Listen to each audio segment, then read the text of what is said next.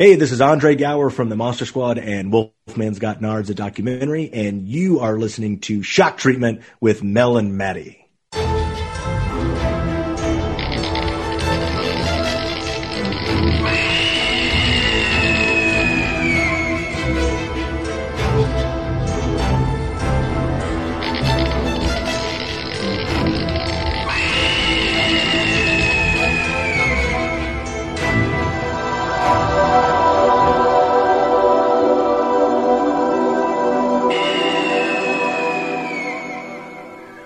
Folks, welcome back to another episode of not just one, but dose shows are in the building this evening. All right, we got Shock Treatment with Mel and Maddie, and we got the Mostly Ghostly show. That's right, another mashup. Don't Tell the Boombasticast or Behold the Pill podcast. I guess one man from that show, because two people from that show is here right now. Ray Bowen, we got you on the Shock Treatment with Mel and Maddie show, and vice versa. Mad Mel, we got you on the Mostly Ghostly show. My second appearance on that one. Somebody else's. We also have sounded like we had another guest for a little bit there. Yeah, I hit the wrong button on my phone trying to shut it off. Danny Lloyd, my boy. So how's everybody doing over there? Everybody doing well? Yep, survived a snowstorm with just a minor injury. Yeah. Ray, you surviving over there? Yeah, doing good. I heard you just you put on your director's cap for the first time recently. True? Starting in the first part of a short horror film. Yeah. I wrote and directing, and I'm in, and I had a great bunch of people. Love the way it's coming out. Looking forward to seeing that. That sounds like good times. Been a fan of your acting for many moons and clouds. You know, the see-through clouds and the dark clouds and the very white clouds. You know. So I'll be curious to see that. That'll be good stuff. Hell, you know what I mean. Mad Mel, killing it over there. I know Mad Mel. I heard you were working. You got a little something going on too, right? Yeah, I'm starting to put together my first project, a documentary about one of my clients that is a good person to look up to because she has lots of reasons to let things get her down and she doesn't. Well, that's a great tease. Very great tease. I'll be looking forward to seeing both of these films. Oh, I'm really enjoying all like the research I'm doing, and like every Sunday when I've gone into work now, she has like stuff written down for me that she'll think of, and like she's literally telling me all this stuff and pretty much writing herself a new book while we're working on the project. She's pretty much writing herself a new book because she'll think of something and then she writes me a whole chapter about something in her life, and then she's like, "Oh, I can use this in my book." Yeah. So it's kind of going to work both ways. I like it. She is a very positive and productive. You know, more productive than some people I know. Yeah, I mean, I've heard. A lot of the time, she's more productive than me. Hey, she's then that right there deserves an award all in itself. Yep, she should get an Emmy without having to do anything. I'm with it. I'll sing and get her a Grammy with it. She's a musician as well, going into it. Can you speculate and throw a little tease out there?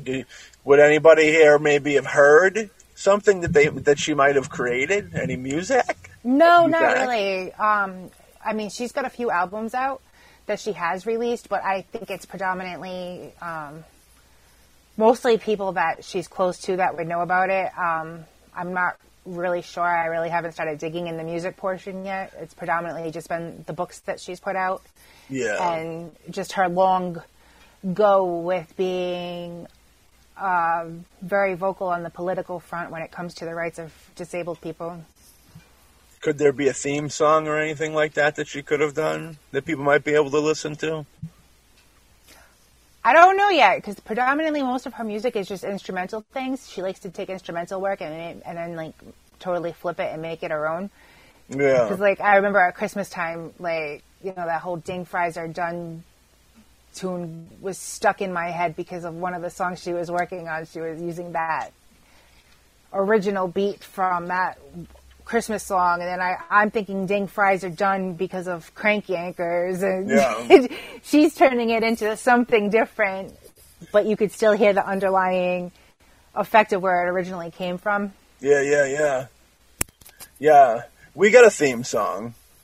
And she wrote our theme song. Okay. There's the theme song you were looking for. People might be able to listen to that. You could probably hear some of her work at the beginning of our show. Very nice, very nice. So this afternoon, we're having a big, great episode. Whenever we have topics that we feel we can branch out a little bit and mash up 2 episodes, we try to do such things. You know what I mean? With Ray being a man from the Mostly Ghostly show, and we thought it would be a nice mix to have with the Shock Treatment show. Because this show, we're going to discuss some of our favorite ghost movies. You know, we talk a lot of horror films around the campfire over here. You know what I mean? And the ghost ones. You know, I've often said how, you know, the ghost ones are the ones that I really think are really creepy because they're kind of more realistic. You know what I mean? You know, there would be naysayers out there, of course. Ray can he can tell us that. But for the most part, you know, the idea of the apparition in the room is a lot more common than Freddy Krueger walking through somebody's bedroom. You know what I mean? So there's a little more reality to it, I always felt. You know what I mean? Yep. You guys big ghost movie fans when it comes to, you know, your general horror intake of cinema? I don't mind them. I think they're fun. Fun? Well, just because of the fact it's a lot easier to scare people with ghost stuff, because that's more like you said, it's more believable than Freddy Krueger, Jason, and Michael Myers. Yeah, it's a part of, you know, kind of so scaring pop culture. So scaring the shit out of somebody while watching a ghost movie is a lot easier to do than, you know, really scaring the shit out of somebody with Freddy Krueger, because it's easier just to, you know, sneak up behind somebody randomly and, you know, be like boo and freak them out than, you know, get all dolled up as Freddy Krueger and have to scare somebody. Reminds me of when I was a kid, I had Freddy Krueger was my buddy. I tell you that in my dreams. Yep.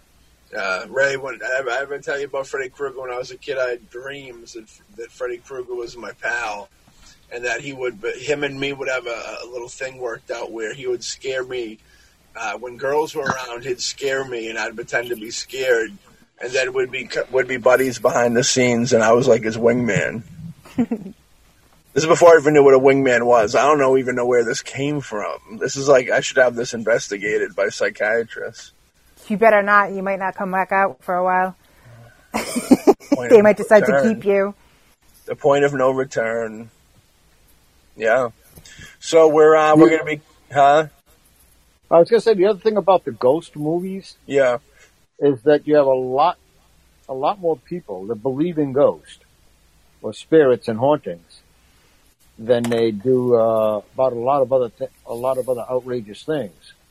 Yeah. I mean, almost everybody's heard a story or knew somebody or believed in something, and so you bring all that up. That's what you're appealing to, and that's what you're bringing out, and that makes it very effective at haunting. And you know, when they're still thinking about it when they turn the lights out to go to sleep and they get a chill, you did your job. You tapped on that subconscious thing, death, ghost, continuing on. Yeah. No, because I know the house I lived in when I was married, the house was haunted. So people didn't like to come over and watch ghost movies. They'd watch a slasher horror movie, no problem. But ghost movies, they were like, yeah, no. Not at my house. Because whenever you're in a house alone, whenever you're by yourself, you get that weird vibe, you know. People don't like that. It's weird, you know, because on the Mostly Ghostly shows discussed, you know, how much ghost activity there must be around and how no one's ever really alone, you know what I mean? And all these intimate moments that you have. You don't know who's watching. Yeah, they're watching. Oh, they're watching good. They're watching good. Oh, they're around all the time. So we're technically making pornos all the time and not even getting paid for it. I know they got video cameras going. They work for Big Brother. Gotta make gotta put a little laugh element into it. Of course. What's life without some laughs? Exactly. Gotta lighten it up somehow. So we don't want to scare everybody right off the jump. Let's not do that. Let's entertain instead, shall we? Let's. All right. So, who wants to start? So we're going to jump right into the movies that we You want to jump in? What are you thinking? You want to vibe up a little bit more? Everybody feel comfy and know each other? Or you want to... I don't know this guy at all. Never seen him a day in my life. The Boot. Mad Mel was on, of course, Shock Treatment with Mel and Maddie, but also on Mostly Ghostly. We've been on set together, too. And been on set when together. we did American Sasquatch, the segment for that. Mm-hmm. Been on the convention circuit together a little bit. Yep. So we're familiar. We did our episode with him last season, so of course I know the Boot Man. Yeah, everybody, if people... If you don't, they need to. Yep, if you need to be a little more turned on to who the Boot Man is, you need to go and pop on and season 1 of Shock Treatment with Mel and Maddie, Archive Edition, and go find the Actor in Black episode with Ray Boot and learn all ladies, about... and I'll just point this out to the ladies. Beard. Hell yeah, and also check out... The ladies love a beard, so there's another reason. That beard is chiseled out of white gold. It was originally white chocolate, then dipped into white gold. Now he's trying to show it off a little bit. I need a bathrobe, for sure. It's official. I got to find myself one. I'm a bigger guy, so I got to go and find. He's got that whole Hugh Hefner thing going on with the robe. All he's missing is a cigar and maybe a glass of whiskey or something. We need bathrobe. Everybody needs a bathrobe with the Boombastic Time Bomb logo on it. Was it Nautica? Yeah. That's from when a ghost swiped Ray once. That's the residue they leave on you. Scratch marks, cat scratch marks, ghostly cat scratch marks. So before Ray cuts out of this show and we never talk to him again, let's get back into some topics, eh? I know how Ray likes topics. So, do you guys want to just jump right into it? You might as well. We got a big list of ghostly flicks. I mean, I had a decent list, and now it's so big that we could do like 10 shows, like you said earlier, out of it. Yeah, we started talking before the show. The show actually started recording, and it was just like movie popping. And there's some movies that are very. We got some very obvious ghost movies. There's some obvious ghost movies we decided to keep out of the mix to keep things a little fresh. So if you don't hear your favorite ghost movie, don't have a conniption. You know what I mean?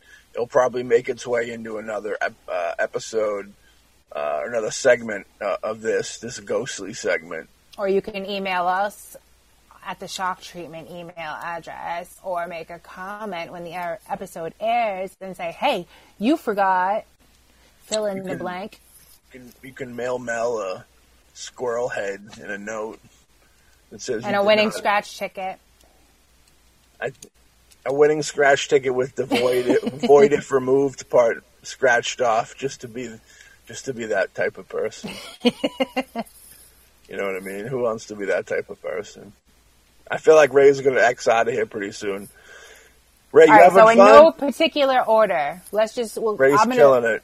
I'm going to say The Shining. All right. The Shining. Woo! I got that tops on my list.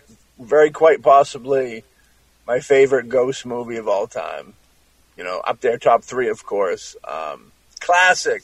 Masterpiece. Are you talking about the Stanley Kubrick edition? Yes, the 1980 Stanley Kubrick, because that's the only one that matters, because the TV one that they did I thought was garbage, even though Stephen King preferred that one better. Well, Mick Garris did a good job with the television version, of course. We have Sam Raimi cameo in there. And yeah, King did like the TV version more, which was very weird. I think everybody here probably likes the Kubrick version a lot more. But yeah, I guess like the TV version kept more with like the book. With the book, yeah, that's what I've heard. That's the story I've heard too. I think the only thing that kills me with the TV version too is obviously the 10 million and one commercials that they feel the need to interrupt every 2 minutes with. I enjoyed. I have I got the tape, so maybe that's why I enjoyed it a little more. But I agree with you on that. It's very it's TV, so it's kind of a watered down feel a little bit. But there's I want to say the moment of him snapping. I think it's Steven Weber. Is Jack Torrance when he snaps and they kind of have this CGI effect over his face that makes him, and there's this shot of him doing this weird smile that I always remember sticking out to me. But yeah, just because it's a TV movie doesn't mean it doesn't have to have any balls, because you take like Rose Red, very creepy. Since we're talking, I mean, it's a perfect movie to bring up right now because that's a ghost movie. You know what I mean? In the imagery, some of the imagery in that movie is horrifying. You know what I mean? I think too, like with the difference between like The Shining as opposed to Rose Red is like the original Shining. I saw that as a kid. That that's the version I grew up watching. Yeah. So then the darkness of that movie, it's not the same as with the TV remake. Like you said, it's like the Walmart version. Even though it's closer to the book, it's not as dark and menacing. Obviously, they're not going to make it as menacing just because of the fact it's on TV. There's going to be a younger audience watching. So, they have to, do the milk and cookies version for TV. That's funny you said Walmart, because I actually bought my Stanley Kubrick version of The Shining at Walmart when it came out. On tape, VHS. Ray, did you ever see The Shining in theaters? I know you were around for that. Yeah, I saw The Shining. I think it was in a theater. Mm-hmm. My question is, what do you think about that taking place in a hotel with all it plays well to all the stored energies and trauma and everything that goes on in a hotel, the residual energy alone, and that all plays very well in that, because that's a common thing. A lot of hotels are haunted. Yeah. And there are consequences as to that much energy, how it affects a person. And I think the movie plays off that very, very well. I agree. I like it stays very true to what it is, I think. You know what I mean? Did you guys ever look into or see that documentary they made about it, where they were trying to, they had all the secret meanings, I think it's called Room 328 or something like that. Whatever the room number is in The Shining. I saw it. It's on my queue to watch on, I believe it's on Prime. Yeah, I wasn't a gigantic fan. Ray, did you see it? No. I wasn't a gigantic fan. I thought they were really reaching. It was interesting, but it was definitely like they were really reaching at times, to the point where you were like, well, anybody could really like say that, Mad Mel's wearing that pink shirt over there and there's a clown behind her. So like the next, we're going to do It Part 3, and it's going to have a complete pink theme. You know why? Because Richard Stanley's going to be directing it. You know what I mean? It's like pulling that, like, it was like weird stuff like that. But there are some things that was like fun and interesting to think about. The whole approach with their, like, how there was like a Native American approach to it, of the Indians that were like slaughtered type deal, with like the blood and stuff. And, there was certain things where like they started to pick apart, that they said from like the outside shot of the building, where he gets interviewed in the beginning with the guy, where the window is isn't realistic. You know what I mean? It doesn't work out. Like, it isn't like how it would be. So like they try to say that because of that means something. But at the end of the day, what it is it's kind of picking apart his movie. You know what I mean? Yeah. Like I don't take it. It's such a great movie and a masterpiece, you know what I mean? It just felt like it was picking apart. There's also a part in the film where, with the famous scene of the blood coming out of the elevator, there was this part where, like, you see something that, like, fall, like, if you look real close, I guess you see something in the blood, and they're trying to say that it looked like a body was in the elevator, and that, like, it started to fall out, and you start to see it fall out, but it didn't. Which doesn't make sense. What makes more sense is that it was a bag, one of the bags or a hose or something the blood was in that just happened to have fallen into shot type deal. You know, it's it's like those stories with what is it, 3 Men and a Baby, where there's supposedly like a ghost standing behind the curtain, and it's really like a cardboard cutout, or the Wizard of Oz, a Munchkin supposedly hung himself in the background in one of the scenes. You know, those kind of set stories. I was having trouble comparing The Shining and 3 Men and a Baby for a second, but I just wrapped my head around it after a few moments. But kind of like that, yeah, you know what I mean? I think the 3 Men and a Baby reference makes that movie better, though. The fact that it was supposedly haunted is what made that movie better. Yeah, because then you're spending because then you're sitting there trying to spend the time while you're watching that movie. Every time they're at that particular spot you're sitting there trying to find the ghost standing behind the curtain.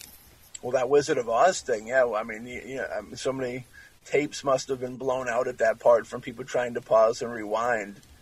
Ray, do you remember when you first heard about that whole supposed Munchkin hanging himself in the background of the Wizard of Oz?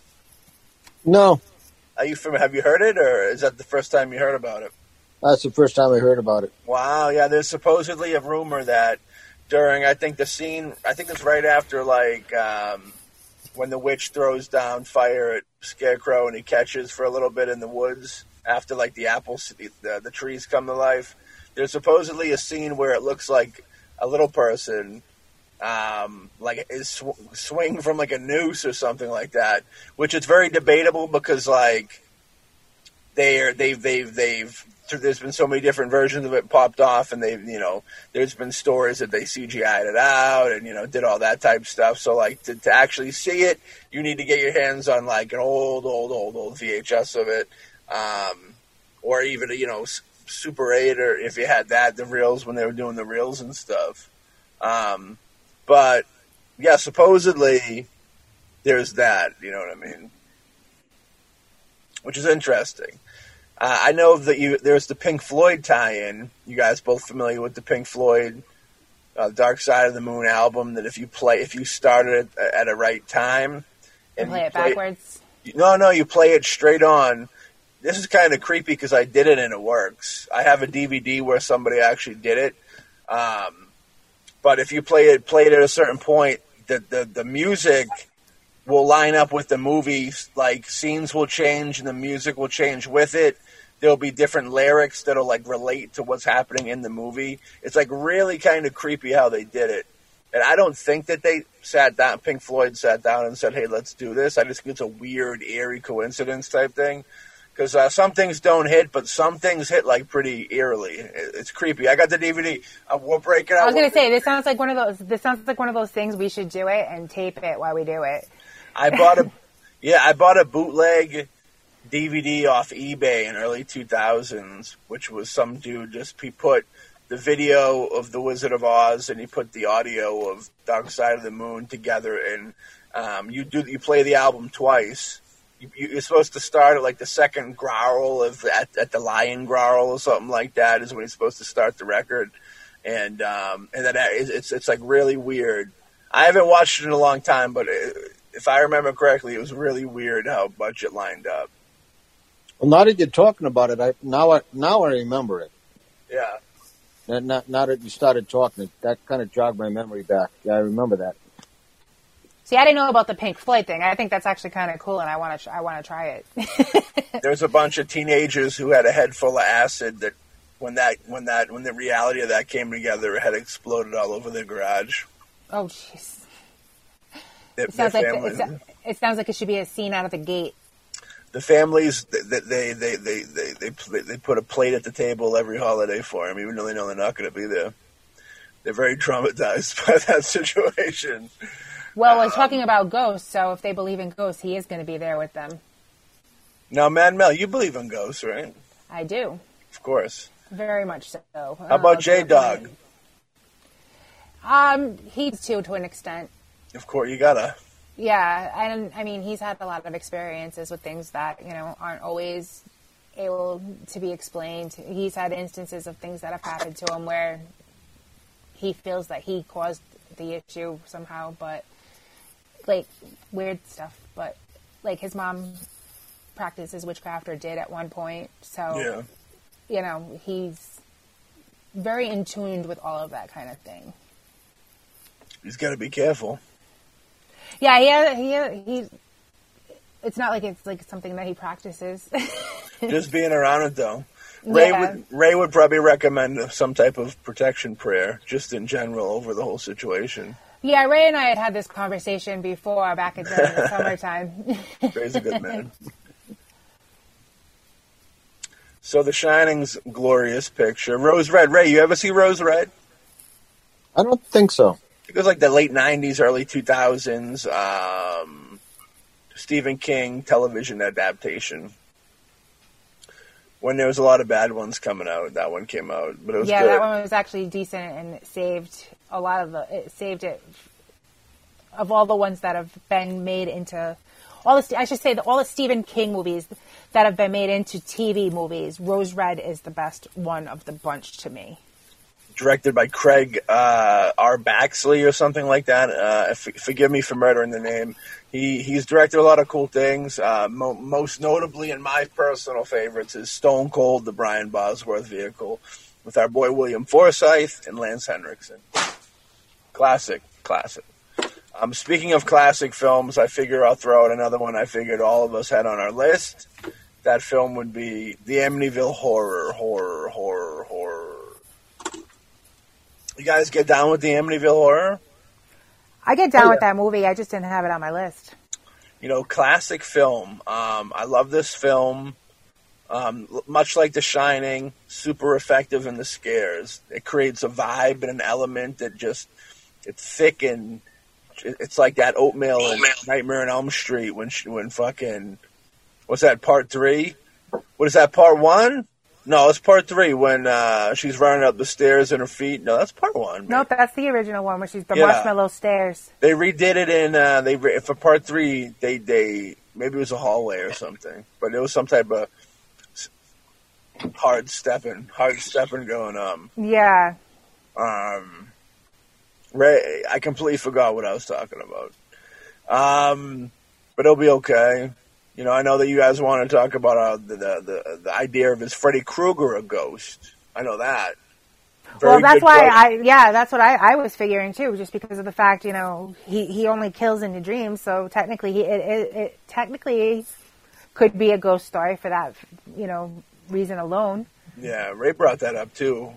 My opinion is he's like kind of a ghost mixed with a demon type situation, where he is kind of a ghost because he is killed, and he would come back as a vengeful spirit. But he's a vengeful spirit with more power, you know what I mean? Yeah, so that would give him more of, like, the demon strength. So he's like a ghost on steroids type situation. Yeah. Yeah, but when you're also talking about Freddy Krueger, it's common in ghost lore. That's my boy, Freddy Krueger. Protect evil people. That when they pass and they do come back, they attempt to collect souls, and they gather souls up. So what you're looking at is that works with him because that's where you get the power from. You have the life energies that you're taking and you're absorbing. So Freddy would grow over time. You also have in many cultures, one of them Native American, the living can be what they call dream workers. You can travel. You can put yourself into a trance and travel into a person's dreams to help them. Now, if you're evil, you may use that vehicle of traveling into dreams when the mind is wide open, when the defenses are down. If you're a ghost, you can tap into those dreams to take somebody on and to, in that way, affect them, physically or otherwise. Right, you like movies. What's your favorite movie about dreams? Dreams? Yeah, and sleep and stuff. What dreams may come? I think everybody's missing my I'm throwing these softballs in. I'm pitching them in. It was the music, and then it was Insomniac. You're supposed to say Insomniac. Oh. Okay. No. You see, that is in dream. That is in dreams. He's not dreaming. He's living. He's living. I know. We could tie it in because of sleep deprivation, because a lot of the characters in the Nightmare on Elm Street movies went into sleep deprivation, trying to avoid falling asleep to avoid Freddy Krueger. I'm being playful, you know. So I'm being playful too. We could work it in that way. I'm being playful, don't you know, about these things. And Ray Booten is in Insomniac. So Ray Buten's the star of Insomniac, killing it. That's where all the money went on the budget to pay off Ray Booten. Yeah. But the Amityville Horror classic, I mean, there's scares in that film that just get to the core, I think, give you the shivers in the core. And when you watch it, it's not like one of those, it's not jump scares. There's creepy mood and a sense of dread. You know what I mean? It's like almost you get the feel like we talked about the Omen a little bit, where it's like the Omen, you watch the Omen, you just get this dreary vibe that it comes with it. You know what I mean? And the vibe even with Amityville Horror. Yeah. The way it flows is different in the Josh Brolin version than the Ryan Reynolds version. Which I can't lie that I actually like the Ryan Reynolds version. You know, that part. It's not bad. It's just the flow, the vibe of the movie, to me, feels different than the original one. They couldn't. I don't think they could go. I don't think they could make Ryan Reynolds as dark as they made the Josh Brolin father character. That father character in the original was so scary. Like you got the vibe of like one of those super strict fathers. You know what I mean? Like. It made you question your own parents and what, you know, what's going to happen when we go to bed tonight. As a kid, I watched him, and it was like, he just felt like a parent's father that like you wouldn't want to be caught doing something bad, you know what I mean, with his kid, because he'd scream in both of your faces, maybe even slap you upside the ass cheek or something. Yeah, you wouldn't want to be caught doing anything wrong being his kid. But he had a way harsher look to him. Well, you take a look at was still GQ looking. Yeah. Well, you take a look at the father, you take a look at the whole atmosphere and the way things are built up. That fits right into the way people, where they've had experiences. If someone's ever had a haunting or they've ever encountered something, it has that slow creep up on you. Yeah. And I think that makes the film effective, because everybody can go, oh, no. And that feeling sticks with them. And I think that made the original very, very effective. Yeah, I agree with you. Like, Brolin looks like he's losing his mind. When you're watching that movie, you get this very uneasy... You see the progression. Like, you see Jack Torrance's character in The Shining. You know, as he slowly starts to lose it. It's the same thing with Josh Brolin in Amityville Horror. You get that build-up. You know, he moves in, he's all happy-go-lucky, they just bought their first home, you know, to raise their family, and the shit hits the fan, and you start seeing him, you know, slowly lose it as the movie progresses. And I'd even go as far as to say Brolin seems way more unstable than Jack ever did. Like, I feel I would rather, if I had to square off with one of them, I'd rather do with Jack Nicholson, with Torrance. Yeah, because, like, wasn't there a scene, like, with Josh Brolin where he grabbed, like, the gun or something and went into the kid's bedroom? Oh, yeah, well, the whole... Yeah, well, you know, the whole story is how, like... that's more scary than him going after Wendy with a baseball bat. Yeah, they're both very similar, because they would have... If given the chance, they would have killed everybody in the family. You know? Oh, God, yeah. I think that was the overall plan for... But it is very much alike, you know what I mean? You know, Amityville Horror is one of the famous Warren stories. You know, we talked about that on Mostly Ghostly many a time. You know, they caught a lot of heat for that one, because that was one of the stories that they claimed there was a lot of fibbing going on behind the scenes, right, Ray? Oh yeah, well, anytime you have something like that and it gets big, and the people investigate, two things can happen. One is the investigators can get caught up in it and do some exaggerating. But even more so, you got the debunkers that'll look for everything to be able to tear those people down. Yeah. And they start tearing into, oh, well, you're making this up, you're making that up, and they try and find it. They create reasons to debunk it or put the person down and say you're wrong. Mm-hmm. Instead of just going with it and trying to take like a middle road and say, let's see what's here. You have those debunkers. I've seen it in ghost shows where people go investigating and they've reached for everything in the world to try and explain something away that they can't explain.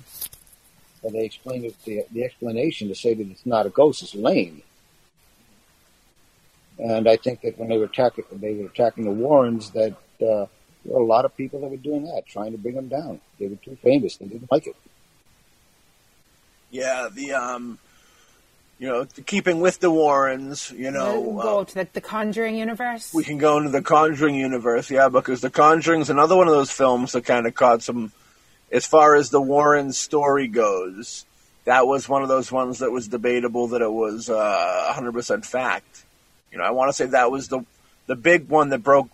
I don't know if it broke the case open on the whole ordeal of the big question. I'm sure it's been questioned for years, but Conjuring was the one that with the lawsuit. I want to say there was a big lawsuit because the guy who wrote the book wanted to get paid off of the movie because he said the Warrens were the only ones that got paid. Like when the story got bought from James Wan and whoever, I forget whoever, but the studio was, but they only paid the Warrens because they thought it was just their story and that the author just told it for him. But I guess the author said, a lot of stuff in that book is fiction that I put in there to make the story better.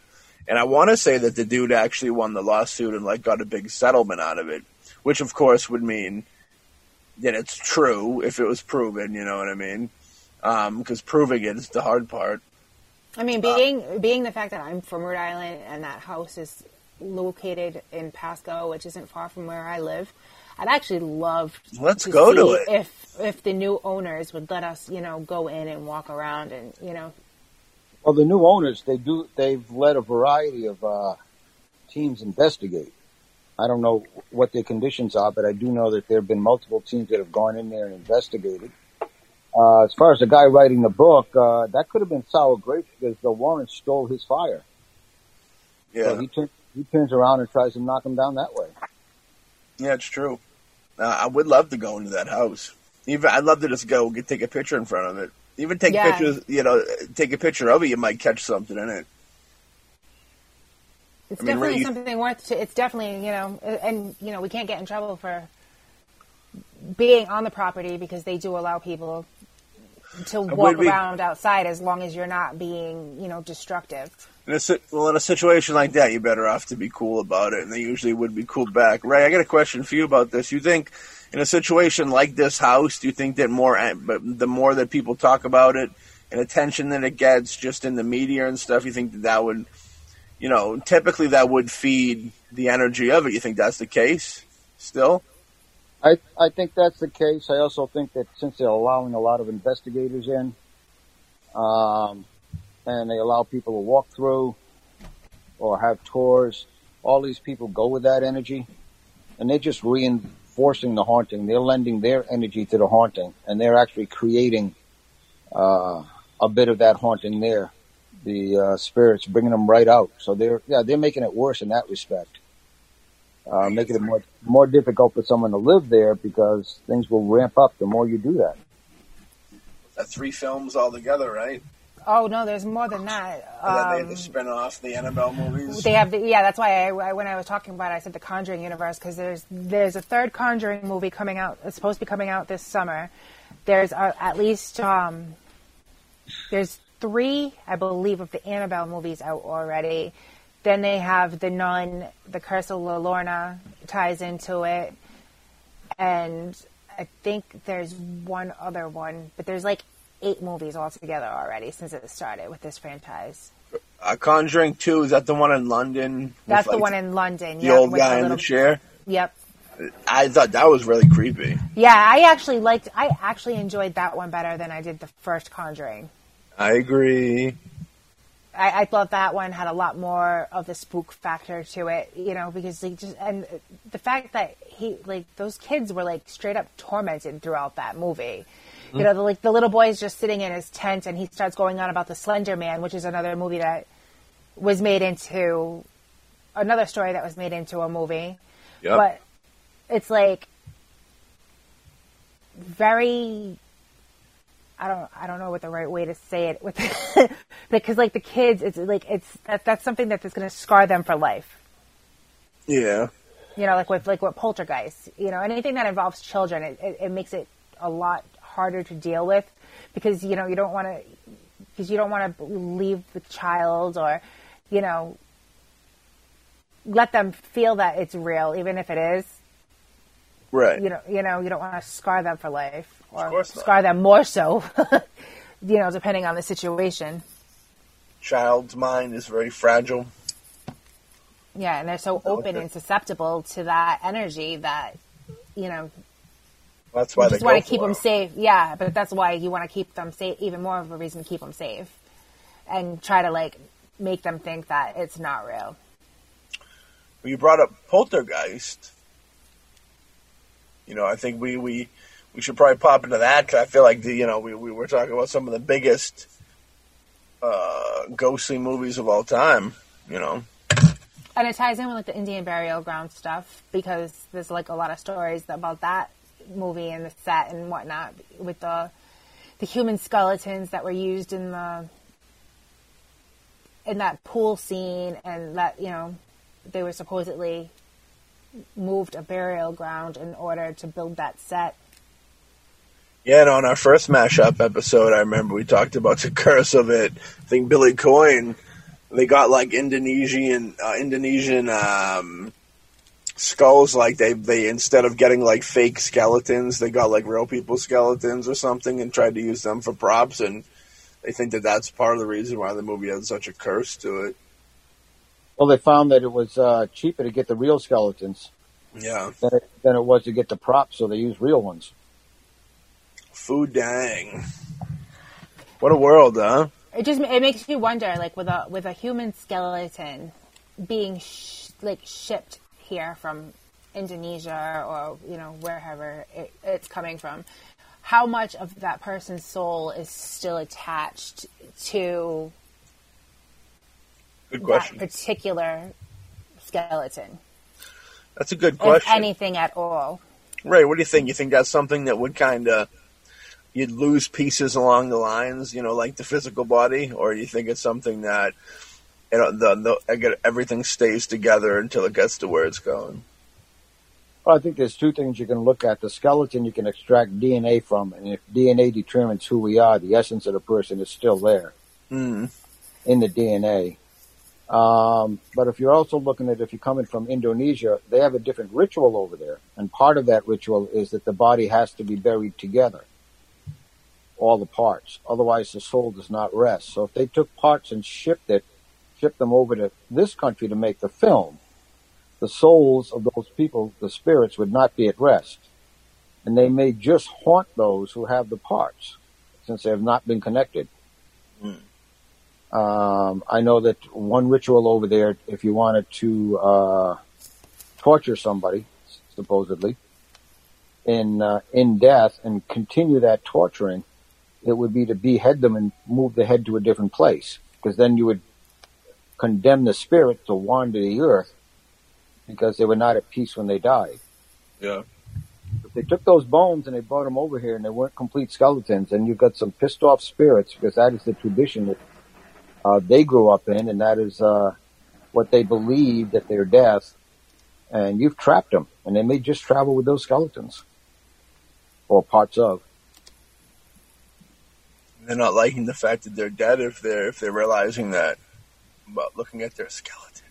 Do you feel that's the same, like, with the whole Conjuring universe? Like, if you pay attention to the different Conjuring movies, there's a scene in one of the Annabelle movies where they actually are supposedly in the Warrens' home, in the room that they have blessed on a weekly basis with different objects. Yeah, the museum thing. Yeah, the museum, like where they actually keep Annabelle, which is, by the way, a Raggedy Ann doll. For those of you who don't know, now you know. No. But yeah. Each object is supposedly haunted. Like, it makes you wonder how much.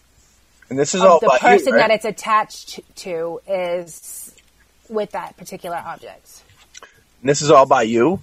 It was in that house by you?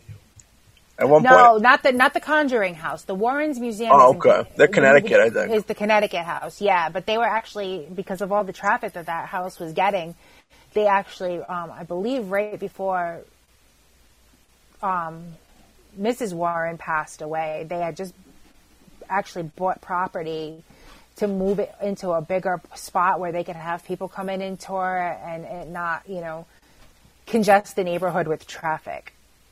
So it burned down, right? Didn't it burn down? I don't know. I know there was a lot of police reports being filed because the neighbors were getting mad because there was so much traffic in the neighborhood for people trying to find the house or visit the house if they knew where the location was. Yeah. So last I knew they were supposedly they had bought a piece of property that they were going to transform into a museum so that, the neighbors would stop bitching about all the traffic in the neighborhood for people coming to see the Warren house. Yeah, I think we had a guest on the show that was talking about how it burnt. Like the museum had like a fire in it on Mostly Ghostly. Does that sound familiar, right? Maybe Ray Arnold? Possibly, yeah. But yeah, I mean, you got to figure all that stuff there, all the bad energy, like that museum that they had in their house, that scene that you were talking about from the film. I think we're talking about the same scene where it's just this almost gigantic storage unit of like paranormal, cursed, weird. Yeah, there's just like cases and shelves of there's like board games. There's a piano in there. There was a Ouija board. Obviously the Annabelle doll. Ray, like little trinkets, bracelet. There was like jewelry, like little trinkets, like watches, pocket watches, rings. That stuff can all be haunted. Yeah, it's crazy. Ray, you familiar with this scene that we're talking about at all? No. So picture, let's say someone's got a house and in one of the bedroom, instead of one of their back dens or something like that, or back bedroom, it's a bunch of shelves. And it's all this different things from paranormal cases. This Annabelle doll is cursed, is there. It kind of makes me wonder, too, because, like, how much of the movie is really true in reality. Because, like, at that one room, too, there's, like, 90 locks on the outside of that door. That's probably Hollywoodized. I mean, it wasn't literally like 90, but there was like a good number of locks on that door. So, like, it makes you really wonder, too, to keep it that secure, for people not to go in so that they didn't have any issues with the spirits that were contained in that room. Because obviously they're going to, are they going to get out? Are they going to escape when you go in to have the room blessed? Because they were having the room blessed a couple of times a week because of the spirits that are supposedly contained within. Yeah. So how safe is it really to have that in your home, especially if a child's involved? Oh, I agree completely. And not to cut right off, but in this room, it's just full of all these artifacts. What were you going to say, Ray? I would have to say that you could seal the room. There are different ways. Just like you can seal a home to keep things out, you could seal a room to keep them in. Mm-hmm. And then kind of bless it to neutralize or bring the energy down within the room. But it is just better not to have a room like that at all. Because those objects they'll feed off each other, and they'll feed off of and affect anybody going into the room. So isn't it, you would think that would be kind of like a dangerous thing because you're just kind of like playing with fire by putting all those different types of bad energy together. Like, I consider that like a ticking time bomb. Oh, yeah, definitely. I think that multiple locks on a door, if it's not Hollywood, then that would be symbolic. And when you would lock them, you would probably say a prayer with a different type of prayer on each one. Yeah, because like I knew even that, like even within the house, if you paid attention throughout the movie, other than the locks that were all on that door, there were crosses everywhere. The Warrens had crosses all over that house. There was not one room you could walk into where you didn't see a cross or two. Yeah. All right, Ray's counting the 50 in that room right now. It's one on each wall, one facing each direction. Yeah. It's kind of scary when you think about how many people think that all that stuff's mumbo jumbo. So like when a realtor or something comes in and sells that house to a family, and now like a 6-year-old kid's bedroom is like what that room used to be. You know what I mean? Yeah, it's like that episode that from American Horror Story, the first season, The Murder House. Yeah, I never seen it. I gotta catch up on that. Everybody loves American Horror Story. I haven't watched it in a while, but like that first season sticks out to me just because of the fact that, you know, with the Murder House. Yeah. Because you just said like people were murdered in there. If you're selling the property, do you tell the potential buyer that, hey, you know, somebody was murdered in this house and there's claims that the house is haunted? Or do you just say, do you lie and, you know, act like everything's fine and the house is perfect? Like, no bad energy, nothing. Because, I mean, I know my mom, you know, growing up, anytime we moved, you know, she'd have a priest come in and, you know, bless the house and, you know, get rid of the bad energy from whomever had lived there prior. So it's like growing up in that kind of atmosphere and then seeing somebody that didn't grow up like that, it kind of makes me wonder how they would feel of being in that same type of situation. You know, you going to buy the house that someone was murdered in the bedroom, or are you going to pray that the realtor doesn't tell you and just go about your business? Well, there's certain places where I think it's the law that if there is something like that, you have to tell people. Like, you have to tell them someone was murdered there, or you have to tell them even deeper that if there is, like, paranormal activity. Certain places, not every place. That's why it is interesting that if it was a naysayer person, because right now we're not talking about a murder that happened. We're talking about literally... You know, I like to collect a lot of weird stuff. It's literally like if I collected weird, super negative stuff, like whoever gets this place after us, it would be, they're not going to go, okay, by the way, that guy liked a lot of weird shit, so just so you know. You know, they'll never bring it up, you know what I mean? Oh, yeah, because it was like my mom, when I first started collecting the Living Dead dolls. When these dolls first started coming out, you know, the whole thing with pushing those dolls to sell was that the spirits of whomever each doll represented was inside that doll, which is why, like, a lot of them come with, like, little scrolls with, like, how they died and, you know, whatnot inside the box if you actually open it. Yeah. So I have, like, a doll that's supposedly, like, the Black Dahlia. And, you know, my mom was, like, freaking out. She's like, why do you have that doll? You know, like, her spirit is probably in that doll. And, you know, you're bringing it in the house. You don't know what kind of bad energy, you know, because my mom was she would have been a mostly ghostly fan. Very much so. She was big time into all of that, you know. So kind of rubbed off on, you know, made us more open to the atmosphere of ghosts and such ourselves. Yeah. But, oh yeah, she was livid. I think the only 2 times my mom ever really got super pissed at me about something was the time I brought home a Ouija board and when I first brought home one of those dolls. I stand corrected. I took a count. There's 7 in this room. 7 crucifixes. Ray has one tattooed across his back. My mom had them all over the place when she was alive, too. She just felt better having them all around her. Does anybody... No, my back is not my back is done, but it's not a crucifix. I was joking. Your back's done? Oh, yeah. What do you get on your back? Me? Picture of me? Well, in the middle of it, there's a skull. My skull? Nope. There's a pattern that goes from like the waistline up to the base of the neck and across the whole back. I like that. I have to basically. I didn't do my lower body yet, but I got something on almost everything else. Why are you a fan of the getting the whole sleeves and all that? No, I designed all these myself except for one, and they're all having to do with different spirit guides, spiritual matters, personal attachments, and power. Like protection spells on your body?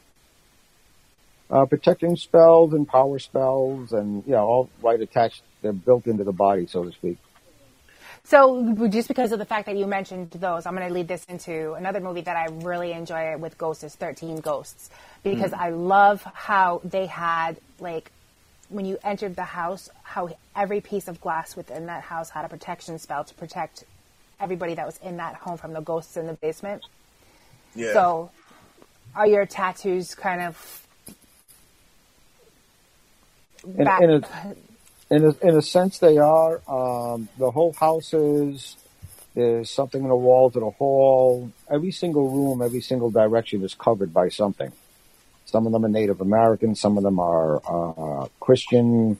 There are different things from different areas. There are crystals. There's... so, like, with the skeleton key is another one, too, that was big on using, like, the protection of, like, the salt on the doorways. I've seen people use, like, red sand or something to help with warding off certain types of spirits.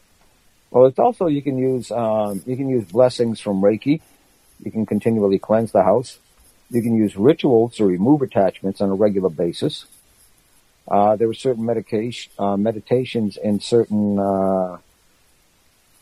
practices that set up really what you would probably call a positive energetic field that anything that is not positive would be uncomfortable or not want to cross that boundary. So I tend to use all of them. So if one doesn't protect you, the next one will. Well, the other thing is that I am widely open. I've learned to shut myself down and put my barriers up. Yeah. If I don't, I can go walking around. When I say there are spirits all around you, when I was younger and I used to first was exploring my gifts, I'd go out.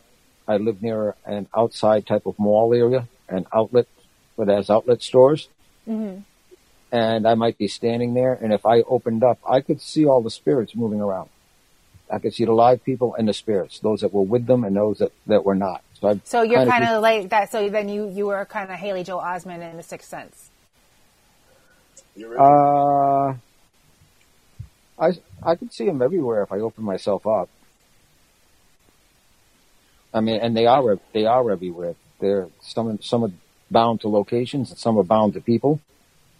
And they're there all the time. I just have built up this cocoon, this barrier, this place that I can retreat into, that nothing is allowed unless I invite it. What do they look like? Well, the nicer ones are people. Yeah, I was going to say, like, how can you tell the difference of whether it's a real person or a ghost when you're out in the public? You can tell the difference. That is experience after a period of time. The way they behave, the way they look at you, because as soon as you open yourself up, they notice. You become like turning a light on, a bright light, and it's like, oh, one of them sees us. Like a moth to the flame. You don't see them like gory, like The Sixth Sense, though, right? No. Most of the time, I just see them as they were, and if they're not fully human, then I see what they are. What do you mean fully human? Half? Something masquerading as human, something that's evil. You might call it a demon or elemental. Or like something else that's trying to like cross over. Something that's crossing over. Yeah.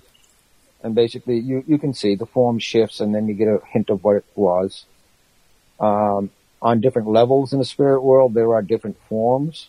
I used to have one of my spirit guides early on teaching me I used to call her my grandmother because she would present as a little old lady, like a grandmother. Yeah. And one time I said, I want to, is this you? I want to see what you do. And I got a flash. And it scared the crap out of me. But she was benevolent. Even I was not used to that form and seeing it. And with my perspective in being used to human forms, it was terrifying. But she was not terrifying. She was helpful and helped me along the way. And as a matter of fact, I did a modification of that form, and that's one of my tattoos because she's always been a protector and a helper. Oh, in the form that scared you? You got that tattoo? Yeah. I want to see that next time I see you. I know. I was going to say the same thing. I want to see it too, especially if it's in a place Well, this is an 18-plus show, technically, but we don't need to start letting people know that we strip on the show, you know? You look at it, it looks just like Alex Hawk. It's Alex Hawk's face. Not that scary.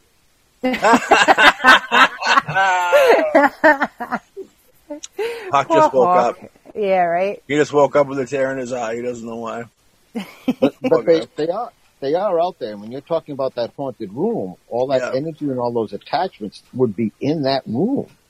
Yeah. It would be crowded. It would be an intense energy.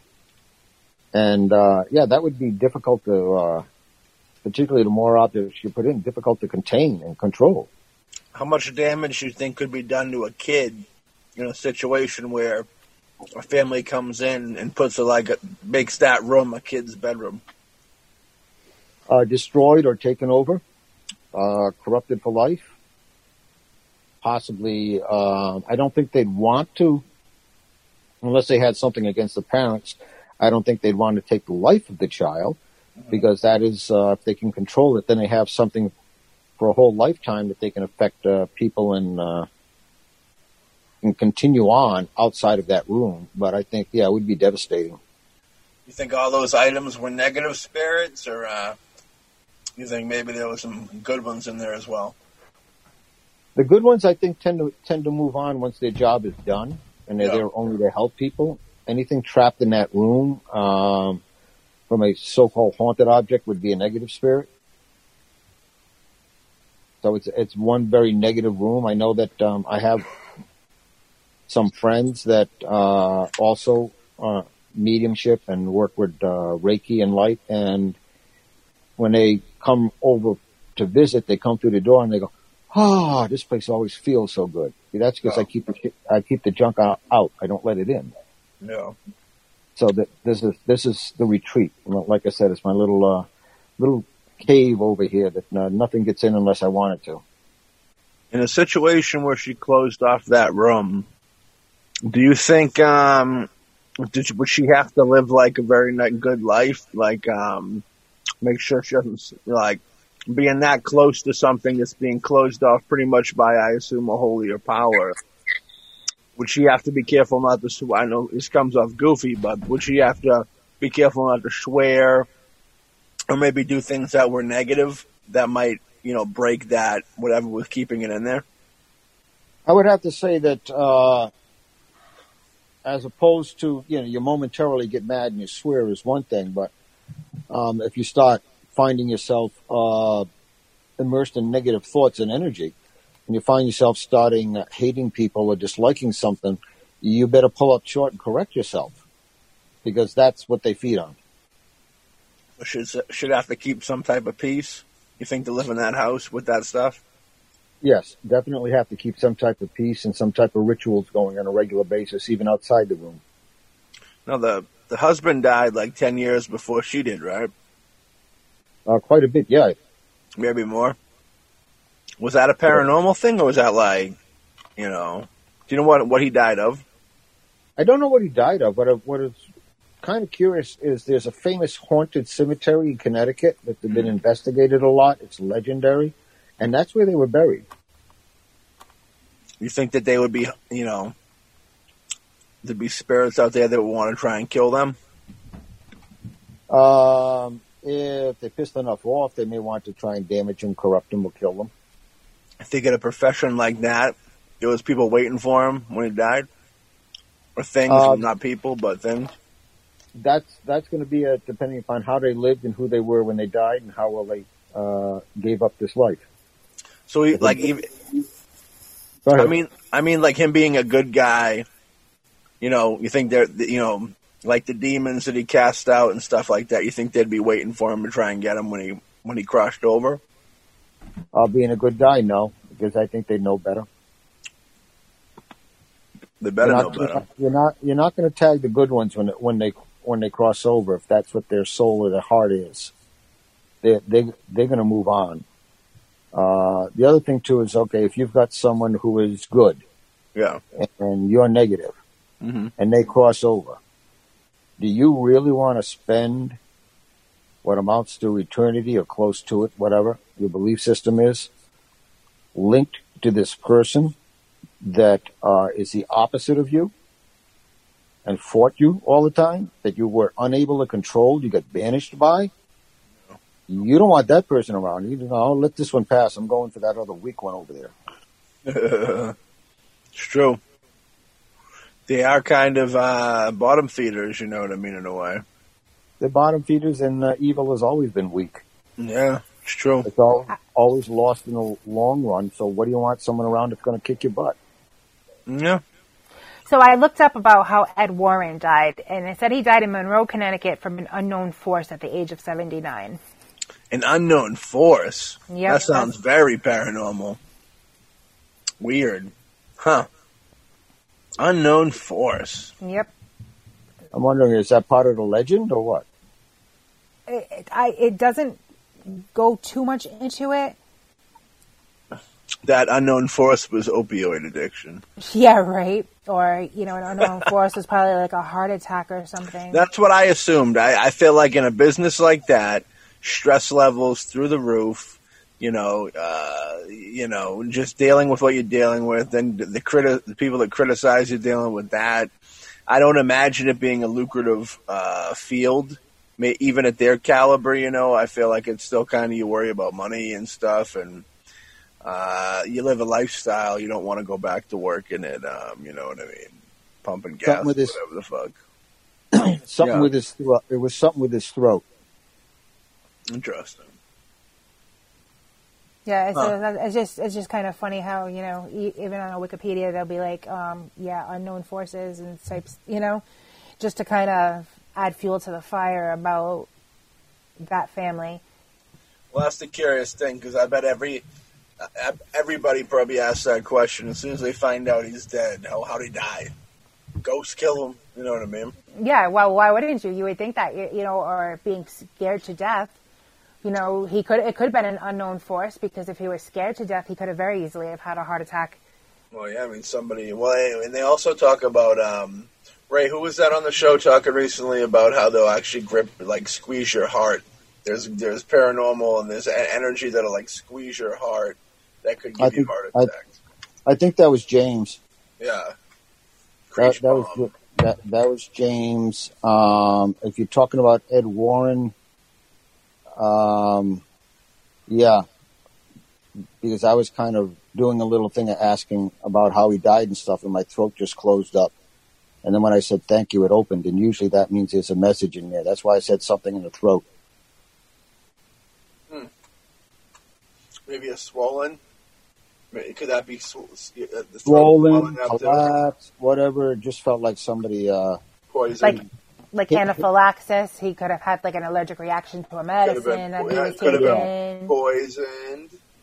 Could have been poisoned. He could have been allergic reaction.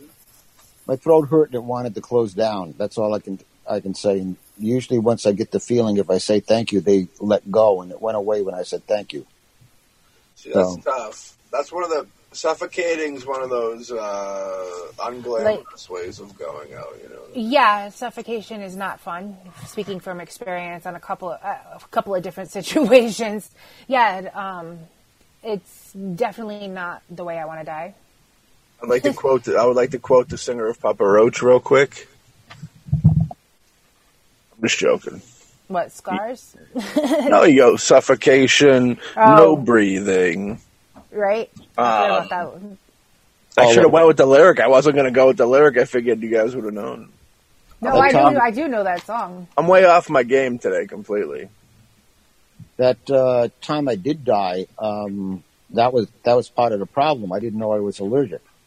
If you should write a book one day called "That Time I Did Die," and my lungs clogged up, my throat closed up, I couldn't breathe, and it took me it wasn't that fast a process. It took me a while. I was aware of what was going on, and that part was ugly. What happened afterwards when I was dead was great, but that part was ugly. Yeah, well, pain and death is painful. Anybody out there wondering? Ray's letting you know right now. Ray, what's your opinion on with the movie The Others, about ghosts still thinking they're alive and that, the other person that's alive is the actual ghost, because they don't realize that they're dead. Well, that's a lot. I think that's possible, definitely. I think that's a lot of what you get sometimes, not really residual. You get people that don't admit they're dead or don't know they are. And they do, excuse me, they do continue in their life. They tend to stay in a location they're in, that they lived in, and do things over and over again that they did in their life because they don't realize that they're dead. And they will appear. Some people will sometimes see them. And you see somebody in a house, you see somebody in a yard, and you see somebody around somewhere doing something, and they do look like a person. One of the dead giveaways is, let's say someone buys a house and they see someone, they walk across the living room and through a wall, and they start freaking out, and then they look at the old plans to the house, and there used to be a door there. That person doesn't realize they're dead. They are just repeating their life, living it, they think. So even though the home's been remodeled, even though that they're dead, they're still seeing that home as the way it was when they passed. So even though that doorway is no longer there, they're still going to go through thinking that, well, that they're door still there, so it's still there. The door is there. That type of haunting is fairly common because people get locked in and trapped in this life, and they don't realize they're dead, and they just keep on living, even though it's half in this one and half in the next one.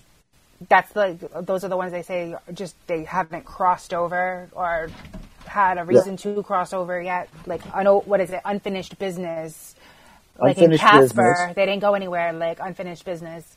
And those are the ones where, if you have the ability, then you can help that person cross over and help them get a release from this life and move on peacefully. That kind of reminds me, I don't know, have either one of you ever seen the movie Ghost House with Scout Taylor Compton and Mark Boone Jr.? No. It came out, I want to say it came out in like 2015, 2016. It's directed by Rich Ragsdale. I want to say it's Japan or China. Ghost House, eh? Yeah, it's pretty cool. They're on vacation, and when they go on vacation, they think it's funny when there's like this little house. It almost looks like it's a miniature version of the home that's in front of them. They think it's a mailbox, but it's got spirits inside of it. I like it already. And they kind of unknowingly, unwittingly release the spirits, and then the girl like starts to slowly like lose her mind and start seeing things that are going on. They're in Thailand because they disrespected a ghost house. The malevolent spirit was released after. And then they go through this like whole routine where they have to get the body back inside and restore everything to the way it was prior. Yeah. But it's been a while since I've seen it. Yeah, it came out in 2017. But it actually really was a good movie. I've seen it a couple of times. It's freaky because, just to think of, it makes you second guess destroying things you're not sure about. That's like going into a cemetery here and desecrating somebody's tombstone or, cemetery plot. Yeah. You would hope for people not to be that ignorant and rude, but we all know that there are those people out there that will do it. Every year. It's just the fact that, like you said, I'm saying with this, you don't know what spirit is in that grave or, who was buried. You don't know who the person was that was buried there. So why, whether you believe in ghosts or not, why tempt fate? Respect. It's a respect People thing. don't have, but that's the thing. Nobody has respect. They want respect, but you have to give respect to get respect. So yes. ECT. Yeah. I know that's like ancient. Respect, what a thing. Everybody wants it right away. They don't want to own it. Well, most people don't respect the living, so why are they going to respect the dead? That's true. That's very true. That's poetic. Occasionally I'm smart. I think so. I agree with that. I have moments. I agree with that. Right away, I'm agreeing completely. I got a movie for you. Yeah, let's hear it. It's not about ghosts. Okay. But it has ghost and haunting in it. All right. So it's going to totally surprise you. What era? Give me a year, a time frame. I think it's out of the 90s. It's about ghosts, but... Nope. It's not about ghosts at all. But it has ghosts in it and a theme of spirits. As long as it's not a Patrick Swayze ghost. Nope. This ain't no Beetlejuice. Tell me when you give up. You're never going to get it. Tell me when you give up. House on Haunted Hill? Nope. I'm going to give up because there's so many movies. We'll be here all day. We'll make 10 episodes just trying to figure out the movie. Yeah. Okay, I'll tell you. Okay. Godzilla, Mothra, King Ghidorah, giant monsters, all out attack. Okay. Now, at the beginning of that film, there's a small film company that's doing a documentary in an area, and they notice the person behind the mic notices a weird guy standing there off in the distance. When they look back, this lady looks back and he's gone. They go, and there's this old shrine. They're filming it. And then when the guy puts the camera down, he looks up, and some of the images he just filmed are not there. They're on the film, but they're not when he looks in the area. Okay, later on, what they're doing is that Godzilla shows up, and they go to find this guy. When they find him, he's in jail because he's been in this park or this area that he's not supposed to be in, which happens to be the area they were in, and they're interviewing him. And he's warning them. And he's telling them about the guardian monsters, which happens to be Mothra and the others and stuff. They're there to protect Japan. They're going to wake them up because Godzilla's coming. And they say, why? And they say, why is Godzilla coming? Because of the souls of the people. Japan has forgotten what they've done, and the souls of the people are angry. So that's what brings Godzilla, because he comes back to restore balance. Possessed. No, what he says is that no, it's not just the Japanese. All the souls of killed on both sides, have now taken over Godzilla and have come to punish Japan for what it did in the war. Now, Godzilla, they use that style only once. That's the only film they use that one, that suit. It has kind of a milky white eyes with no pupils. And this whole thing plays out. And then afterwards they say, oh, well, we'll make a documentary about this and stuff like that. And we can use the film of the guy. And the cameraman turns around and says, the film's blank. And they say, well, we'll interview him again. And the guy just looks at them and says, I researched him. He died 50 years ago. Oh, wow. So he pops in and out at the beginning. He shows up on the film to warn them that it's all these angry souls coming to punish. And then at the end, any trace of him disappears because he's been dead for 50 years. So they tied a little bit of the ghost there and angry spirits and angry souls into the story. I like that. Yeah, I do too. That's kind of dope. Like how the Japanese culture gets into the ghosts. We've had like the Grudge. And the Grudge, Ring. Yeah. That we really took from them in the early 2000s. Hollywood was tapped the fuck out in the early 2000s, and they had to go take from Japan. Well, like I'm not gonna. This wasn't really like a ghost story, but like the Cabin in the Woods, when they had the scene where they were, the Japanese people were all love and light and, you know, were able to banish the bad spirits before the American kids could, or whoever else was part of that, you know, whole thing.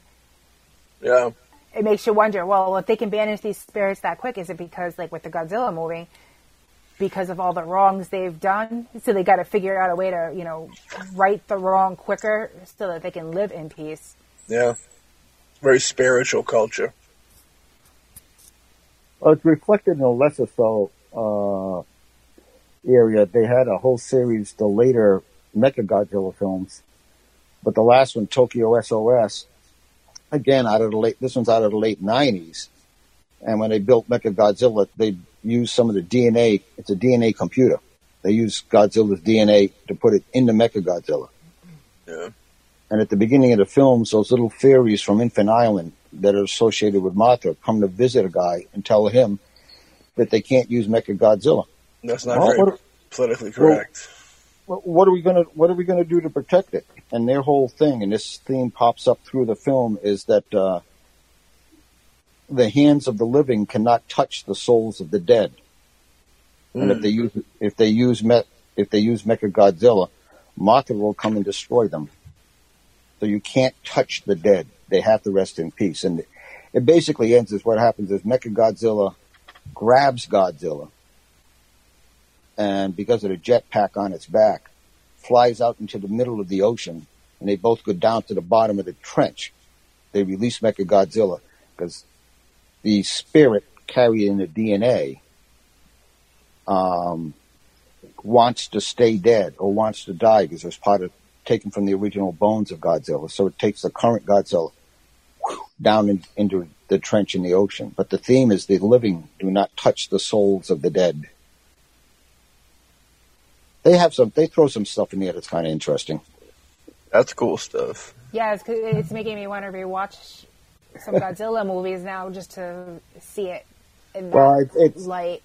Some of them out of the 90s. Giant Monsters All Out Attack and Tokyo SOS will probably have the biggest. That one in Biollante, where the scientist grasps some grafts.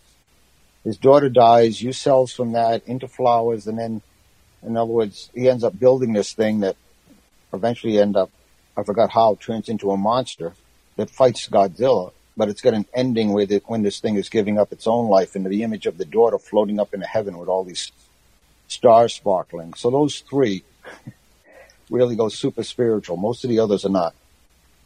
Yeah. If I ever did a Godzilla movie, I would have them all go to the bottom of the ocean at the end, and they'd have to like swallow a bomb or something for an explosion, and then a big massive tidal wave would just kill the world. That sounds like the newer versions of the Godzilla movies. Yeah. That new, the Godzilla vs. Kong, is that what that is? Oh, I can't wait for that. That looks really good. You see that, Ray? The trailer for that? I saw part of the trailer, yeah. Get you excited? I know how much you like that stuff. I'm going to wait and see. The only reason I'm not excited is it's not a Toho film. I know, but the guy who's making it, Wingard, Adam Wingard, I think, he's a talented film. He comes from the horror world, actually. I'll probably watch it and I'll probably enjoy it, but there's some of the twist that, like in Giant Monsters All Out Attack, when Godzilla first shows up, some people are in the building, and the building is shaking, and like one says, "That's not an earthquake," and there's a guy standing in a window, and he looks up there, and you can see him in a window, you can see the house he's in, and a foot just comes down and crushes the whole thing. Yeah. A survivor from that is in the hospital screaming that, Godzilla's coming, Godzilla's coming. But they're not listening. Is in a room with in traction. Godzilla is in the city trashing it. And this is Toho has a weird sense of humor. Yeah. Which is what I like. She sees Godzilla, and Godzilla goes walking by, and she lays back in her bed and goes, "Ah!" Then the tail comes up, smack, takes the building down right where she is. Ugh. So they throw some stuff in there that's like, I happen to like it. Some of it's a little sick, but it kind of makes the films a little bit more interesting. Yeah. If the theaters return, Ray, you, me, Mad Mel, J-Dub, Alex Hawk, gonna go see this Godzilla versus Kong movie. Yeah, I would definitely love to see that on the big screen and not at home, because I saw Godzilla and I saw Kong, the Skull Island movie in theaters. The Monsters one, I had to wait till that came out on pay-per-view, but I bought that as soon as it came out. I think I brought the kids to go see that. Now, Ray, is a fan of the Godzilla. Do you get excited by the fact that this looks so good? Looks like you're probably going to see another standalone Godzilla American film. It looks good. I enjoyed the last one. Yeah. I look forward to seeing what they do on this one and seeing how it all turns out. I'm gonna give it a chance. I'm curious to see it, and like I said, I probably will enjoy it. Yeah. The thing I'd be waiting for would be a sequel to Shin Godzilla. That would be good. We got to get a petition going to make sure Ray Boone's in the next Shin Godzilla movie. It was funny too, because when I just actually watched Shin Godzilla for the first time either last year or the year before, and I didn't think I was going to like it, and I actually really enjoyed it. So a sequel probably wouldn't be a bad idea. You see the tail at the end, in the last segment? Yeah. With those tiny little half Godzilla, half human things breaking off of the tail? Yep. I love that. That's enough of a reason right there to do a sequel and have it start with that last scene. But in the Toho films like Giant Monsters All Out Attack, Tokyo SOS, some of the Mechagodzilla, and there are other films too, maybe to a lesser extent. They tend to tie in a lot of legend and spirituality. When Toho took over the Gamera films, especially Revenge of Isis, that is creepy about good, evil, end of the world. Not your standard creature feature. Yeah. It kind of transitioned more into that in the Toho films, throwing all those extra elements in there. And it may not be pure ghost, but it's good and evil, or the ghost of people dying. I like those tie-ins. I have a creature feature film idea starring Ray Boone. I don't know if I ever told you about it. I've had it in my head for a long time. You'd fit it perfectly. Maybe we'll have to make it happen one of these days. Why not? Sounds good. So you want to pop into another film, or should we start to wrap it up? I know we're a little over the hour and a half mark now. We probably should wrap this one up and definitely do a part 2, though, because I love when I'm actually able to talk to Ray about ghost stuff. I knew we'd journey deep up in. So yeah, I mean we'll wrap it up a little bit. This will be the first part. We'll have another part coming to you guys soon, I guess. We'll figure out how we're gonna do this, but you catch this on both Shock Treatment with Mel and Maddie page as well as the Mostly Ghostly page. Cross promoting. Very nice. We'll even Deadly Grounds coffee. There you go, Leo. Merry Christmas. Always got the Deadly Grounds coffee ready. Deadly Grounds coffee is great coffee. I missed it. One of my favorite things at the convention is going and getting some Deadly Grounds coffee. Oh, I always joke with Tom and tell him that I just need them to do a Deadly Grounds IV for me, and I'll be happy. Ray's drinking it right now. Yeah. My favorite, the chocolate cherry. That's my favorite one. We should have them on the show. We'll make that happen. And the fact that they drive around in a friggin' hearse for their company car is fantastic. That is fantastic. I gotta wait till I die to drive around in a hearse, for crying out loud. Yeah, right? Seriously. You wouldn't buy one if somebody was selling one? If I can make it look like the Ghostbusters car. I was just gonna say, how cool would that be? A hearse, you know what I mean? Ghostbusters car hearse. You're gonna modify it though. Or like Angus Scrimm's hearse in The Phantasm movies. I want the Phantasm 3 hearse. I want a hearse, but what I want to do is I want to modify it slightly in the back section from the inside. Yeah. I'm expecting it too badly. I want it to look like, when you look at the back, someone tried to punch their way out with like claw marks and fist marks from the inside going out. Do that to the covering on the inside, and then you're driving down the street and someone sees that and it's like, oh, I tried to get out of there. I want to do something like this. My dad gave me these. He's had these for years. They're little hearse cars. This one says Mummy Dearest on it. And it's got a skull on the hood for the hood ornament. And when you push on the skull, the casket pops out of the back. I like that. Yeah. And then there's like a little figurine inside a little body inside the coffin. In both of them, and the other one says Monster Mania, and it's got like Frankenstein on the. Yeah, these are dope. And my dad was like, "You can have these." He's like, "They suit you so much more now." And I used to love playing with these when I was a kid. You know, not even thinking about it, just thought they looked cool, and now they're mine. So I'm like, yeah, like this Monster Mania one's pretty dope. It's got Frankenstein on the hood, and then Dracula is in the coffin. I like that, where he belongs. Yep. I support the hell out of that. Yeah, they're fun.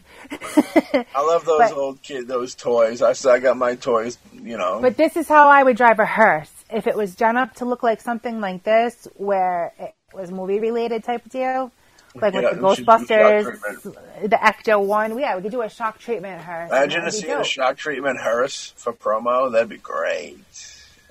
They would be biting off of Deadly Grounds, you know? That's how they're known. Leo Pond, we know you listen to the show out there, so we're telling you right now, have the Dorkening Flip, a shock treatment with Mel and Maddie hearse, okay? And then we want a mostly ghostly, hearse too. We'll take one hearse and you can put both shows on the one hearse. Yeah, one name on each side. With some big extravagant design that ties both shows together. We'll put the new Blockbuster Dorkening logo on there as well. Yeah, that's kind of dope. I like that. Very dope stuff. Very good stuff. We're kicking it. Ray, I love that look. I know. I like when he's walking down the hallway. It looks like that's a great shot for you to be a mafioso. We got to do what you need the glasses. They're purple. If those had like a purple tint to them, you'd be ready to go blow someone's head off. Or those dark blue ones. I was in a movie years ago. I played a mob boss. Yeah. Yeah, I had some fun intimidating a guy. I could see you being a mob boss in a movie. I could see you being a mob boss in real life. Just because you've got that, because of the fact that he's like so laid back and so soft spoken, you know, that's a voice level that will instill more fear in people, because when you can keep the same tone no matter what kind of a mood you're in, that scares the shit out of people because with certain situations, because especially if it's something that you're expected to, you know, blow up and, you know, it be like Hiroshima or something, you know. I drop bombs like Hiroshima. Yeah, so like to be able to just stay at the same tone talking like we are right now is more scary to people. Well, you know, the way that works is you don't need to raise your voice when you know, hey, I don't like you. That means you disappear. I don't need to get upset. We'll see you in the next scene in cement boots at the bottom of the ocean. Well, no, man. I own a construction company. You're going to come out of that foundation. They'll never find you. You're going to help become the foundation of a very important situation, okay? That's what I tell people. If I was a mobster guy, right before I kill him up and put him in the foundation, I'd say, I just want you to know before you go, you're going to be the foundation of something very important here. And you will be a member of the next haunted house for our ghost episode. We're going to build something very nice on the back of your hard support. The Mafia life, I was talking to somebody the other day, it's like if you could, when you died or whatever, like there's like, let's say in the future you're allowed, there's things called... Where's your soul going? I'm going to heaven. Where are you going? You going to Lake of Fire? I'm probably going to go make s'mores in hell. Oh, you got to be nice. You got to at least stay positive. You got to stay positive. I'm driving the bus, bro. And then I'm going to go make s'mores. If you could come back, let's say they said, okay, you can take like 3 runs at life. All right. And you could pick the life that you wanted. Like, let's say you always wanted to be, famous doctor. Rich and famous doctor that everybody knew, but you were a good person because you saved lives type deal. You could be a celebrity of any sort. You could be an activist that actually changes something for the better, Like what would be, a lifestyle that you would like to come back and do that's completely different than what you do now? Oh, I'm not saying I'd get in trouble. Me too. That's weird. I probably would too. That's weird that we both say that. I know, all 3 of us. Yeah, because I'd probably come back as a hit person and, take out all the mean people. I don't know if I'd come back as a hit person. Ninja. I'd be a ninja for sure. Be a ninja.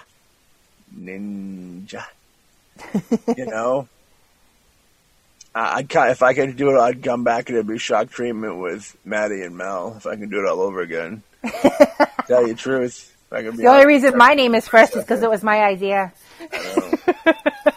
My lawyers will be calling you up soon to talk about that. All right, have your people call my people. I'm gonna have that taken out of the show, deleted, cut out of that. All right, we can take the shock treatment with Mel and Maddie off. I'm okay with that. We just make it shock treatment.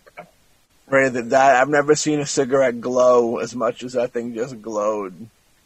I thought there was a comet in the fucking frame. I didn't know what was going on. I was afraid. You take the whole entire cigarette glows orange for a moment. This is he's not smoking a cigarette. Oh yeah.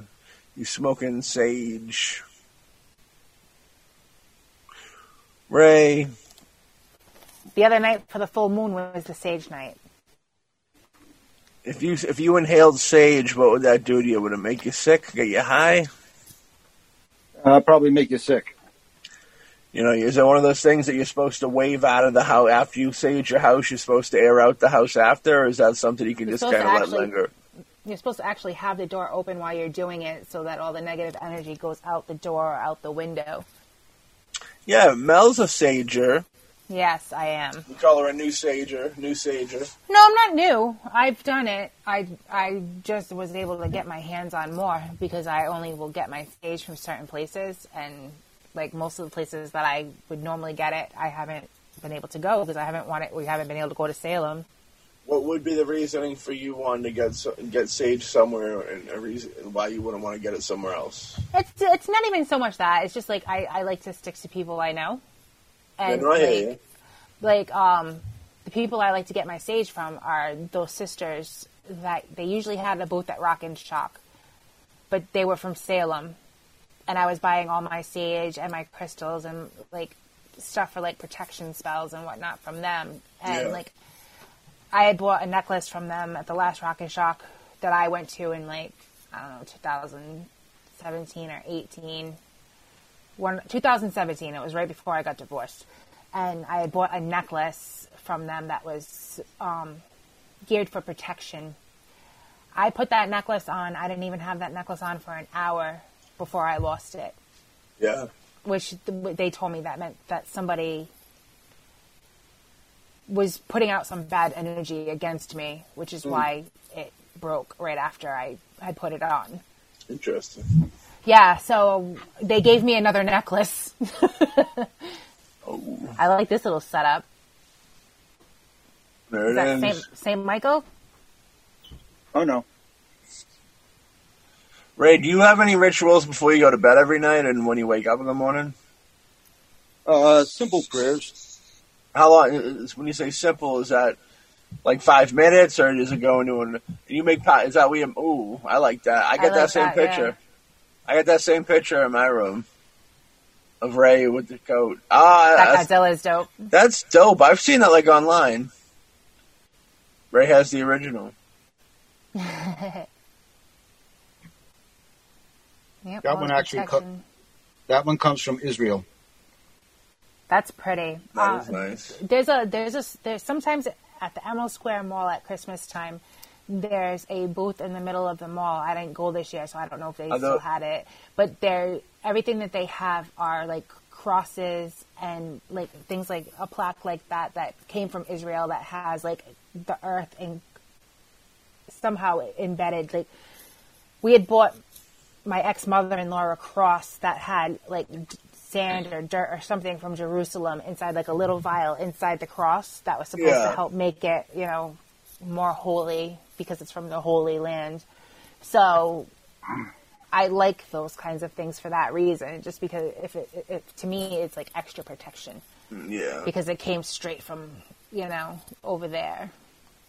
Yeah, we got the full tour of the full tour of all the crosses and protection. What was the letters that was in that first cross? What were those?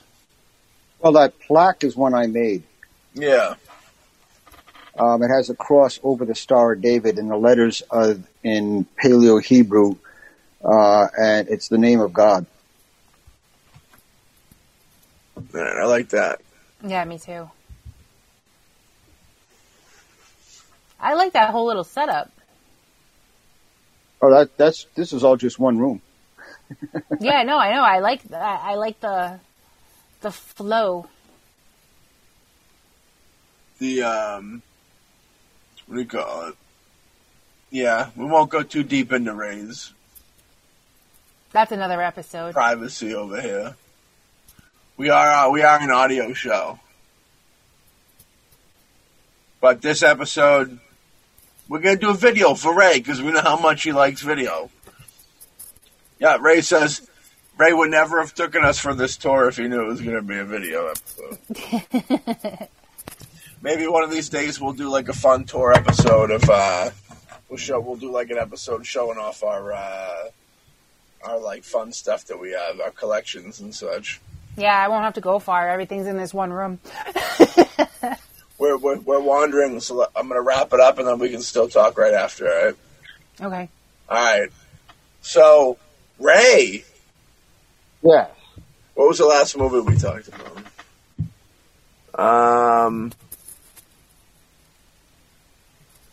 Yeah. It was the Godzilla movies and how they were. Yeah, Godzilla. Yep. And I asked about the.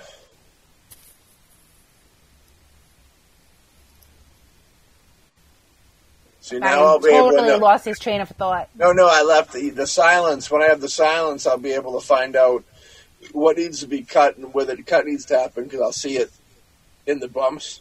You know what I mean? Oh, yeah. Rhythm. Without even having to blast it out. All right, well, hey. Yeah. Well, that was a good show. That was definitely a great episode.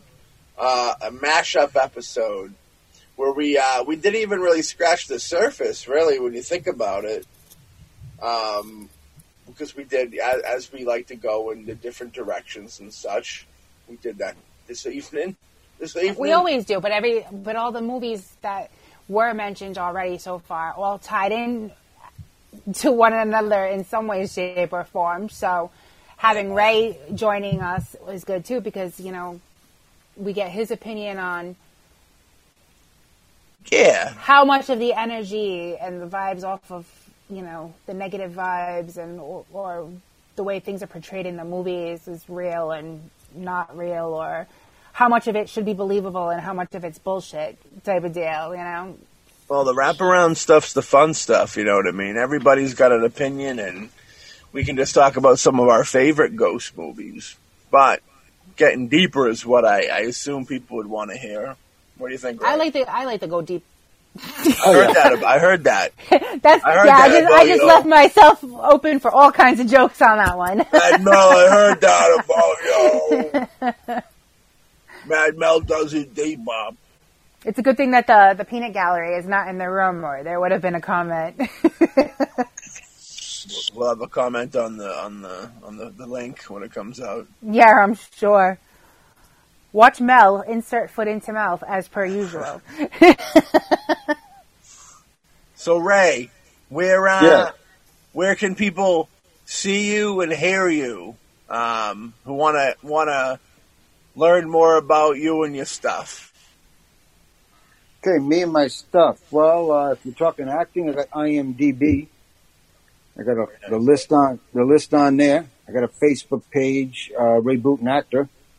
I have a spiritual page, Companions of Spirit, touches on a little of everything. And of course, they want to actually hear it. They got Mostly Ghostly. Ooh, I like it. On Spotify, and it also has a Facebook page. Oh yeah, it's good. It's wherever people listen to podcasts. I think wherever anybody would listen to this show, they could find that show, and vice versa. You know what I mean? We're gonna get your co-host on here one of these days. Double. He's elusive. He's very elusive. He's a very elusive character. What do you got coming up for film work? You got any films in the pike? I know you said you were making your directorial debut. I'm going to finish up the short GPS. Yeah.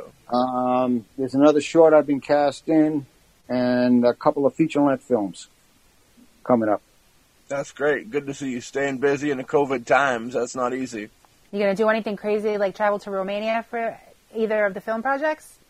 No, but in March, if you got Prime, watch for a series showing up on Prime called Reflections.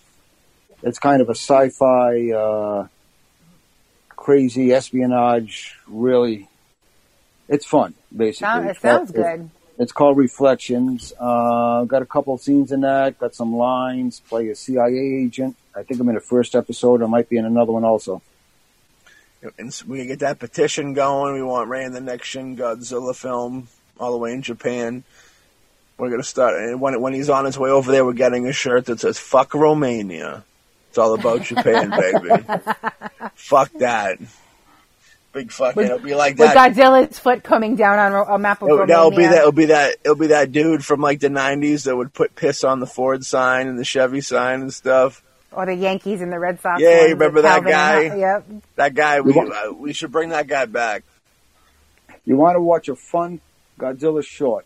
Yeah. It's animated. It's only about a minute long or even less. Is this the one with him and Bambi? Yep, Godzilla meets Bambi. Yeah, look it up that one's great. On the web. I'll watch it. I saw that back when I was in college, back in the early 70s, and that was great. And I've seen it since. I went back to look at it again. You guys ever see that weird Shrek short on YouTube where he rapes the kid? No. Oh no. My goodness, you'd be horrified. It's the weirdest thing in the world. Mad Mel, where can they, for all the mostly ghostly listeners right now, where can they catch you and hear you and see you? Well, I also have an IMDb page, seeing I'm trying to spread my wings and, learn a little more. Learn to fly. Yeah, learn to fly, little bird. And then I have. You can follow me on Facebook, Instagram. We have a shock treatment page on Twitter. I have a personal page on Twitter.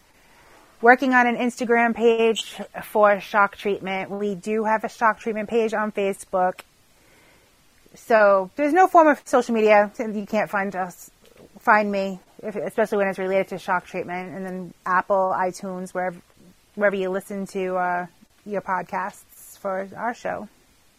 Hell yeah. On our great Dorkening Podcast Network.